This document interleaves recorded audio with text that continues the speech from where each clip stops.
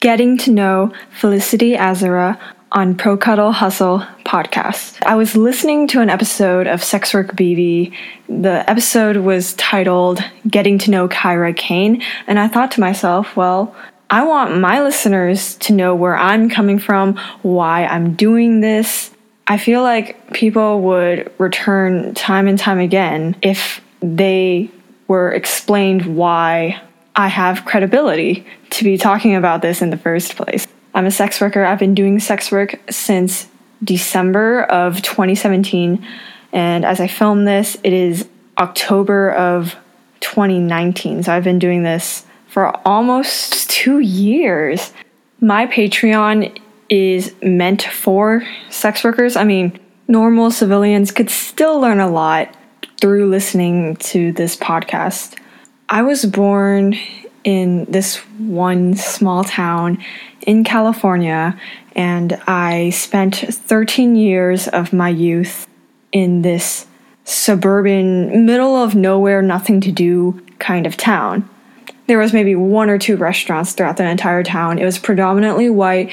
I lived in one of the few diverse neighborhoods. So I had the privilege of attending culturally diverse schools from age 4 all the way to age 18. This episode does have some trigger warnings for abuse, sexual violence, domestic assault. I don't really have a close relationship with my parents. I feel more loved from my grandparents than I do my own parents. A huge reason why I prioritize my job right now, which is sex work, over schoolwork, which I probably should be prioritizing, is because I am struggling to become financially independent in one of the most expensive places to live in America. So I'm a survivor of so many different forms of abuse, like physical, emotional, verbal, sexual. Most people think that it's the sexual violence or physical violence that gets to me the most, but it's not. It's the emotional. I got my first job when I was 17. I was working at a special events venue in the town I grew up in. I loved that job so much, even though it was a minimum wage job. I worked there for 3 years. It was seasonal, so I was just working late spring, summer, and early fall. I loved that job so much because I was doing different things every single day. I wasn't just standing in place for 8 consecutive hours. There was so much to learn, and every day I expected different things because I was meeting hundreds of different people, and I wouldn't meet the same person again until a summer later. And it was really sweet when people remembered me. My second job I got when I was 18. It was only 1.5 months long, but it was still incredibly rewarding, and I still have many memories. I was working as a camp counselor for this one summer camp. My older sister recommended it to me, and so I joined that season about 2 weeks late. So I used to be a cafeteria employee contracted by Aramark. My college used to have all of their food imports facilitated by this big-ass greedy corporation who abused the shit out of me. They refused to give me my IRS papers so that they could get away with not paying me. And when I did get my paycheck, after working full-time for a month, it was only $200 when I expected at least $275. So glad that I resigned after 1 month, but I still had to wait yet another month to receive my paycheck. I don't want to think about that right now. My fourth vanilla job was in retail. I worked at this one retail store for about 5 months. It was mostly a weekends job. I started out in December, so it was the holiday season. I was working weekdays because I didn't have school. No, I did not get paid holiday hours. Those only applied for the actual holidays like Black Friday and Christmas and New Year's. I started doing sex work a few months after my third vanilla job. I got my driver's license in July when I was 18 years old, and less than a month later, I accidentally totaled my mother's car. On top of college tuition, and I was staying on campus during my freshman year of college, there was also this Toyota Highlander that became a new issue with my family, and I did have PTSD after my first car accident. I wanted to start out with sugaring, and I am so glad I never followed through with that, because I say this as someone who has experience with so many different genres of sex work, and to this day, I still think that sugaring is the hardest genre. So I wanted to start sugaring in August when I was 18. Didn't actually do sex work until December of 2017.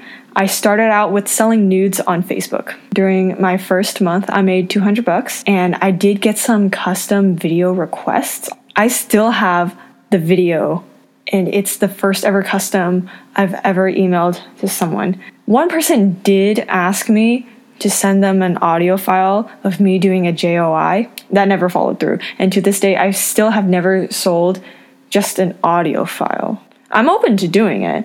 I created my premium Snapchat within my first month of sex work. So I did it maybe 1 week before my 19th birthday. It started out with just me posting nudes that I would take months beforehand. I lived on campus at my college. I shared a room with 2 other people, so it was really hard to masturbate.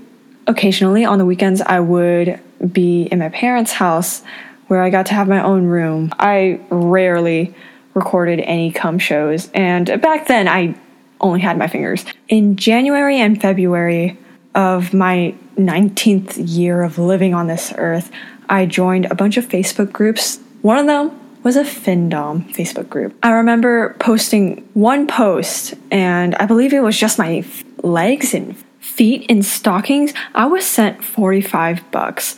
That was how much an 8-month subscription to my premium Snapchat was. Starting out, I think my tiers were 1 month, 2 months, 4 months, 6 months, and 8 months. People only bought the 8 months. Oh wait, my bad. I was tributed $40 from my first ever Findom customer. That was the first time anyone ever referred to me as Goddess Felicity. In late February, when I was 19, I got an account on this one app called Friendly, where it's typically girls are getting paid by guys for phone sex and video chatting and texting back and forth. My bio, when I first started, it was the only ethical form of consumption under capitalism is eating ass. I did one video chat in February of 2018. I remember I wasn't wearing my bra, and when I finally turned on my camera on my cell phone, it was not zoomed in on his genitals. It was just his face, and I was like, oh, sorry about that. But then he said, no, that's okay. You can keep it there. I don't mind looking at that. So I did one video chat that was about 2 minutes long in February. I didn't do any more video chats on Friendly until after a couple of months.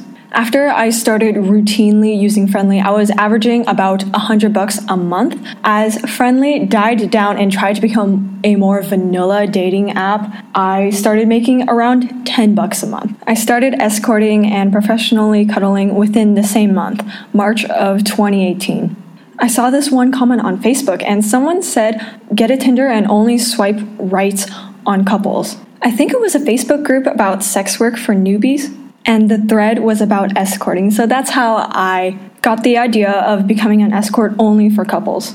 I only slept with one couple, and that to this day is the only threesome I've ever had.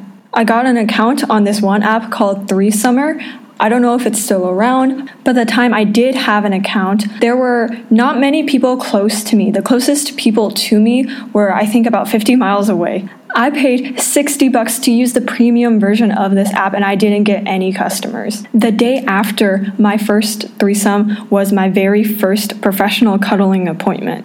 Starting out, I charged only $65 an hour, and then after about 5 months or 6 months, I started charging $80 an hour. I think it's been over a year since I last raised my rates, but the last time I raised my rates, I raised them to $100 an hour. I'm thinking about raising them to $120 an hour for late nights, weekend, and scheduling the day of. That March, I also started doing paid dates. I saw this one Tumblr user post about how she made $200 using What's Your Price. The way What's Your Price works is a man promises a woman that he's going to pay her this much to go on a date with him, but that is only for the first date.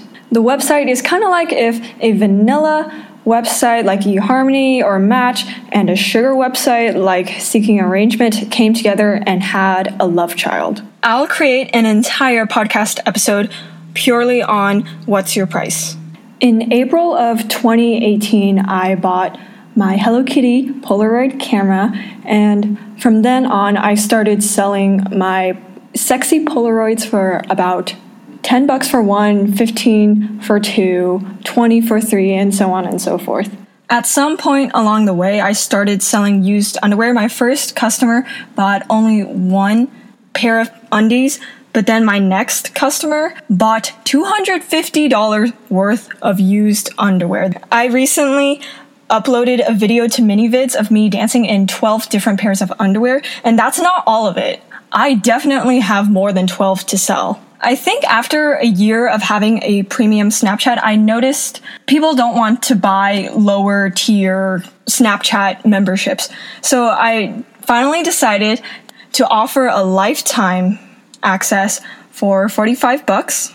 I saw this one ad on Instagram for this company called Pops. It's based in France and they make custom holograms. I read through the terms and conditions. They allow PG-13 content. So I ordered some custom holograms and they came out great. I got so many for such a low price. It shipped very quickly from France and I'm in the US. So far, no one has bought any of my holograms. I have an entire Dropbox folder full of all the holograms I still have in my inventory. You can also buy on other platforms such as my Unblur media store. I've tried several times in the past to sell foot stuff to foot fetish people. I've had no luck so far, but I'm not giving up hope. So if you would like to buy used shoes or used socks or wipes that I wiped on my feet, contact me. I think the two most popular phone sex websites are SextPanther and NightFlirt. I have accounts on both. I don't use NightFlirt. They're pretty different. So the way SextPanther works is here are the rates for texting, here are the rates for pictures, here are the rates for videos, here's the rate for calling. Go nuts. Whereas with NightFlirt, there's an entire menu like for this much per minute, I will talk down on you because I'm a dominatrix and you're my little bitch dog, and other menu items like GFE, I'm your long distance girlfriend. We're just talking sweetly on the phone about how much we miss each other. So NightFlirt is menu based. SextPanther does have a menu too, but I don't view it as such. I promise I'll get around to doing NightFlirt. I think I'll use my SextPanther for like GFE and NightFlirt for more FinDom stuff, but I'm not going to just reject someone if they want to be my FinSub on SextPanther. In September, I started offering cash meets. I can do an entire podcast episode about cash meets, but it does fall under the category of submissive, usually men, wanting to spoil women either at the ATM or at a shopping mall. I have yet to have anyone book me for a cash meet. I do ask for a $60 deposit and a $300 minimum. I also do dual cash meets with other FinDoms. If you search up cash meet on Twitter, you will find a lot of ball-busting videos. Currently, the only clip site I sell videos on is mini-vids. I have applied for I Want Clips and Amateur Porn, which is now called AP Clips. They said they would get back to me within a week, but neither of them have, so mini-vids it is. In October, I filmed 5 videos and uploaded 4. I'm still editing my pubic hair trimming video. I will sell pubic hair clippings on my Unblur media store, my mini-vids store, and you could also buy using a payment app. I would like to start camming. I have talked to my boyfriend about it because I know a lot of couples do couple cam shows and I would still do solo shows. I got approved on Chatterbait. I can afford a Logitech webcam, but I currently don't have a good space to film. I want to have an aesthetic cam room. I want to have that prize wheel I know a lot of cam girls have. I'd like to have a lush and a paddle and way more sex toys. There's probably a lot of cam girls in the SF Bay Area, but I don't know any, and I want to film dual cam shows. I would tell you what kind of episodes you can look out for in the future, but I already listed, I think, over 10 different episode topics. So stay tuned. I'm still looking for an artist to do the podcast logo. I'm currently doing a research paper in my methodology class about sex work. So if you are a sex worker, please email me so I can interview you. Thank you so much for listening. My name is Felicity Azara, and you have been listening to episode 0.5 of Pro Cuddle Hustle.